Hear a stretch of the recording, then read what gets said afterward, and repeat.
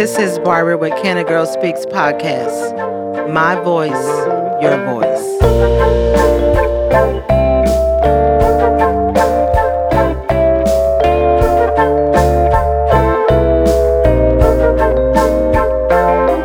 Good evening, everybody. This is Barbara with the Can a Girl Speaks podcast, and I'm always excited to be recording a new podcast week to week. And I also want to say thank you always for supporting the Can a Girl Speaks podcast. Thank you for always watching on YouTube and listening on any of the podcast links. And so this evening, I have two gentlemen on that are going to come and talk about, different things, I guess. So I'm going to have them introduce themselves. They're going to tell a little bit about themselves. So we have John and we have Houston Clark. Hello, gentlemen. Hello. How are you? Thank you for being on the Can a Girl Speaks podcast. Sure. I'm so excited that you took the time out to come on. Mm-hmm. So why don't you tell the listening audience, those that are watching on YouTube and those that are listening on podcast links, who Houston Clark is and who John is. Houston, you want to start first? Go for it. Sure. Well, I'm currently, I retired a few years ago, and currently my wife and I are developing a farm-to-table venue out in a little unincorporated area of the county called Purdon, and that takes up a good bit of my time. We're in the process of developing those components so that when people come onto the property for whatever reason, they can pick the produce that we're growing, and if they want meat, we have choices for them there too. So, super excited about it. Yeah. John? My name's Jonathan Wilson. I've lived in Corsicana now 4 years. Okay. My wife is the director of the library. That's how we got here. She has a PhD in library science, and she's very passionate about what she does. And at the time, we were living in California, and I told her that I would go anywhere in the country she wanted to go. Here's where we ended up. So you came to Corsicana. We came to Corsicana. Corsicana. So I have been to Purdon Groves. Mm-hmm. And it's out in the country. Yes. And if you want to know where Purdon Groves is, you can probably Google it. I mean, I know they even have a TikTok on Purdon Groves. Mm-hmm. And so, John, we wanted to talk about Habitat for Humanity. Yes, so that's one of the main reasons why we wanted to come on and talk about that organization, that program. So why don't you give a little bit of talk about the Habitat for Humanity here in Corsicana? Sure. So Habitat for Humanity in Corsicana has been, it's about 16 years now. We've built 15 houses. I've only been in the last 2, but we've built 15 houses. Mm-hmm. It's a great way for people to get an opportunity to own a house that maybe they would never ever get to own a house. So when you talk about Habitat for Humanity, and I'm familiar with the program, you said you've built how many houses now? 16? So 16. I think we're on our 16th house now. 16. So why don't you tell those that are watching and listening, how does a program, how can you get into the program? Well, so the program always starts with an application. Mm-hmm. I'll warn you, they ask for lots of information. The application process is it's completely doable. It's just there's a lot of information. So when do you need to apply for? Because I know there's a certain time of season. So right now would be a great time to get your application. It would give you a couple months to get it filled out, and then applications need to be in by January. I think the magic date is about the 20th, but I'm not positive. Not positive. Okay, yeah. And so once you get the application in, what's the process? So once the application goes in, it's taken out of our hands. We send them all to what we refer to as Big Habitat. Big Habitat. Big Habitat really just refers to the sort of corporate portion of it in Dallas. And because of things in the banking industry, we are effectively the biggest subpar lender in the country. Wow. If you take all of Habitat together. And we're really not a good bank because we don't even collect interest. Really? So once you get through that process, then what's the next process? So, for example, in the previous year, we started with, I believe it was 22 applications. And it boiled down to 2 people. Wow. And once those 2 people came through the process, they were interviewed by a committee from Habitat. And actually this year, we had the fortunate or unfortunate event of having 2 houses. Oh, so wow. Each one of them actually got a house. Wow. So have they been built? One of them will be built. We have stakes in the ground, and we're contracting for foundation person right now. The other one is completed and has actually been completed for about 7 years. The people who owned it, it was just an unfortunate story where they stopped making payments. Oh wow! So there are payments. So Yes. so explain that, because sometimes when you think about Habitat for Humanity, you think, oh, there's free housing. No. It's not a free house. It's actually anything but a free house. What happens is we have a lot of volunteers that come and we build a house. And as part of building that house, if you're picked, you have to invest over 200 hours of sweat equity. And some of it can be yours, some of it can be families. There's a whole formula for that. I'm not real familiar with that part. But we build a house. And at the end, the hour cost for building the house, and because we do have to pay for things like we pay for the foundation, we've discovered that it's easier to pay for people to do the wall boards and some of the insulation and stuff like that. But once we built the house, whatever our cost is gets passed along, and you get a 20 to 25 year mortgage. The reason I say it's 20 to 25 years is because we pick a number that the person can comfortably live with.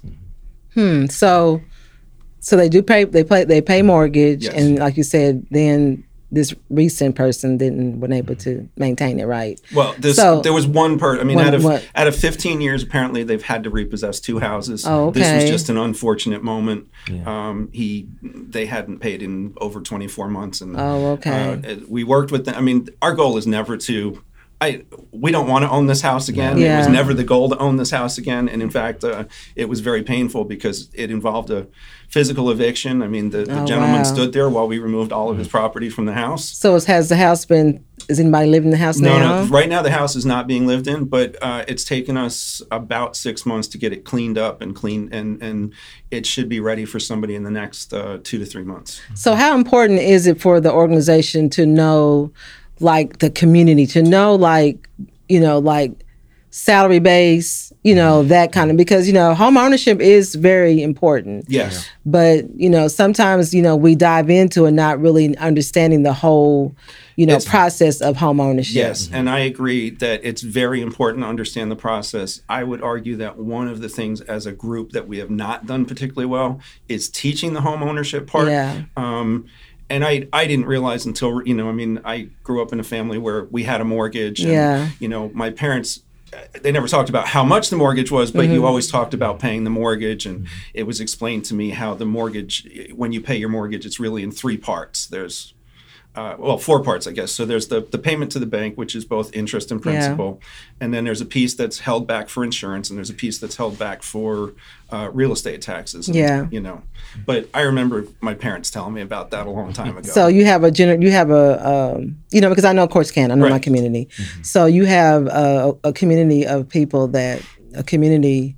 some of them, like I said, don't know. Right. And I know we have Habitat for Humanity.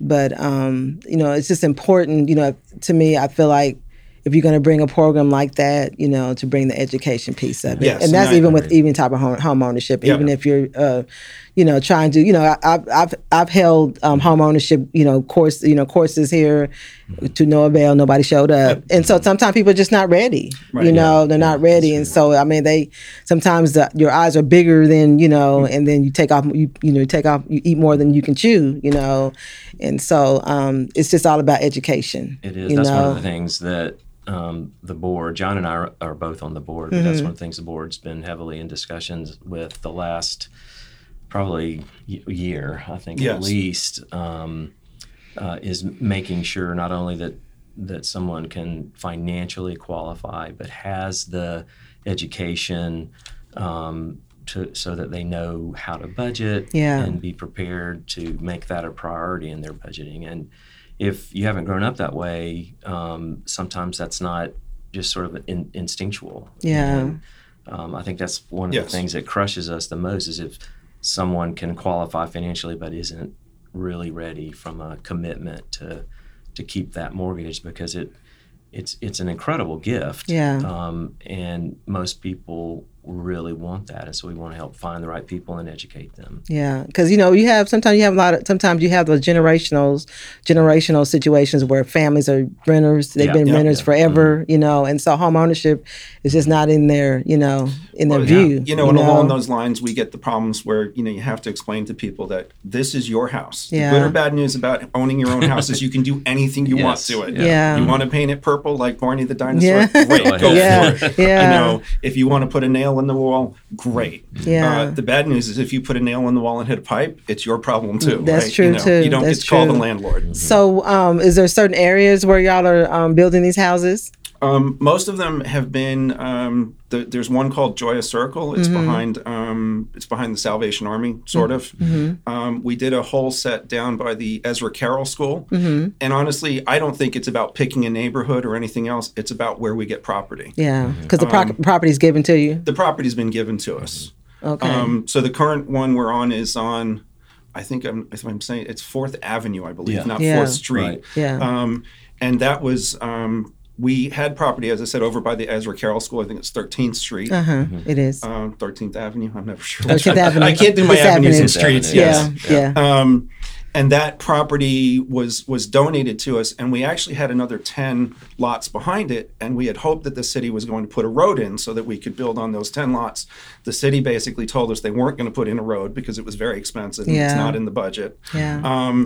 And we got fortunate enough that through a chance meeting between our board member and a school board member, they made a trade, and they traded the property that's over there by the Ezra Carroll School because they can then put pods or parking lots or whatever else they want on that property. And they gave us my understanding it was the old G.W. Jackson School, which some of that property, yes, where the Boys and Girls Club is located. Right. Mm-hmm. And in fact, when we dug our first foundation, we found a piece of the old school. So I did hear that. We buried it again for now. Yeah, I did hear that. So how can somebody volunteer for the organization? Volunteering is actually really, really simple. So we've if you're over 18, show up at the build site, and on a Saturday morning at 7:30, 8 o'clock in the morning, we will feed you breakfast and we will put you to work. And it's you really simple. You don't have to have previous experience in doing that. There's a lot of mentoring that goes along with being able to help. So do y'all solicit for volunteers? We're always soliciting volunteers. We have a volunteer coordinator who is forever soliciting. Churches, most of the Navarro teams come and do it because I guess they all have service requirements. From the college. From the college. So we're forever hoping for people. So who started Habitat for Humanity? So my understanding is it was started by Father Monk.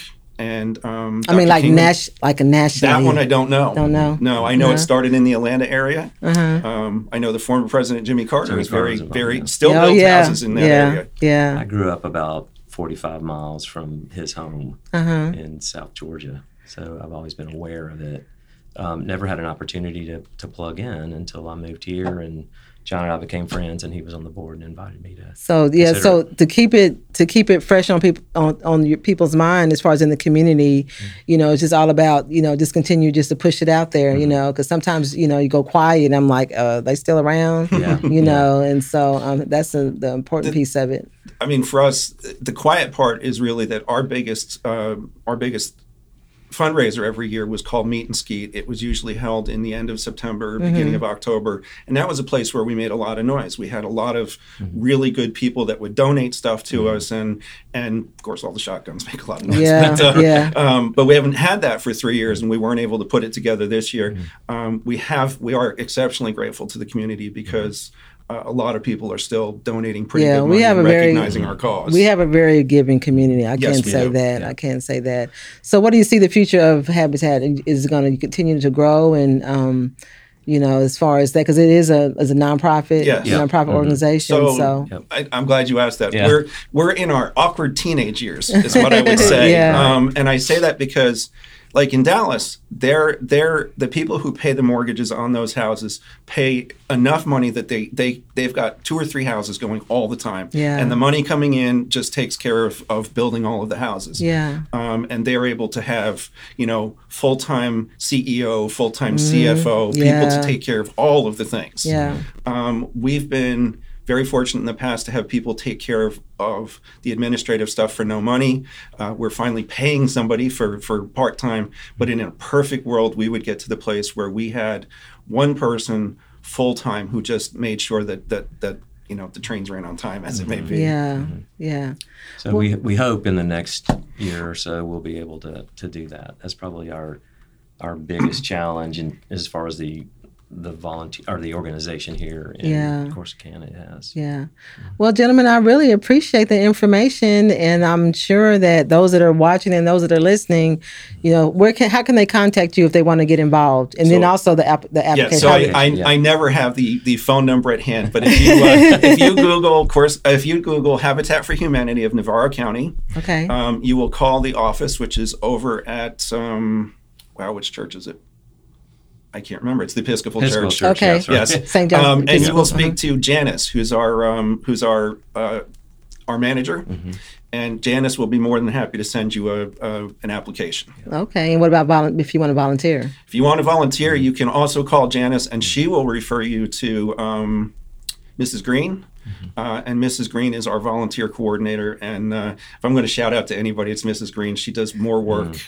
She's really an amazing lady. Okay. Well, Houston so I want to say thank you for coming on. Sure. And just like I said, for telling us about Habitat for Humanity. I'm sure those that are listening and those that are watching on YouTube that get involved. And then if you know somebody that wants to try to get a house, tell them to go and contact Janice to get an application and fill it out, because they say they start making their decisions around January. Absolutely. So if I always give my guests an opportunity to give the shout out. So anybody like to give a shout out to? So go ahead and give your shout out. I'm going to, and I'm going to screw this one up, but I want to shout out to all of our volunteers, all of our board members, and more than that, all of the local businesses who give us money and cut the bills and whatever else.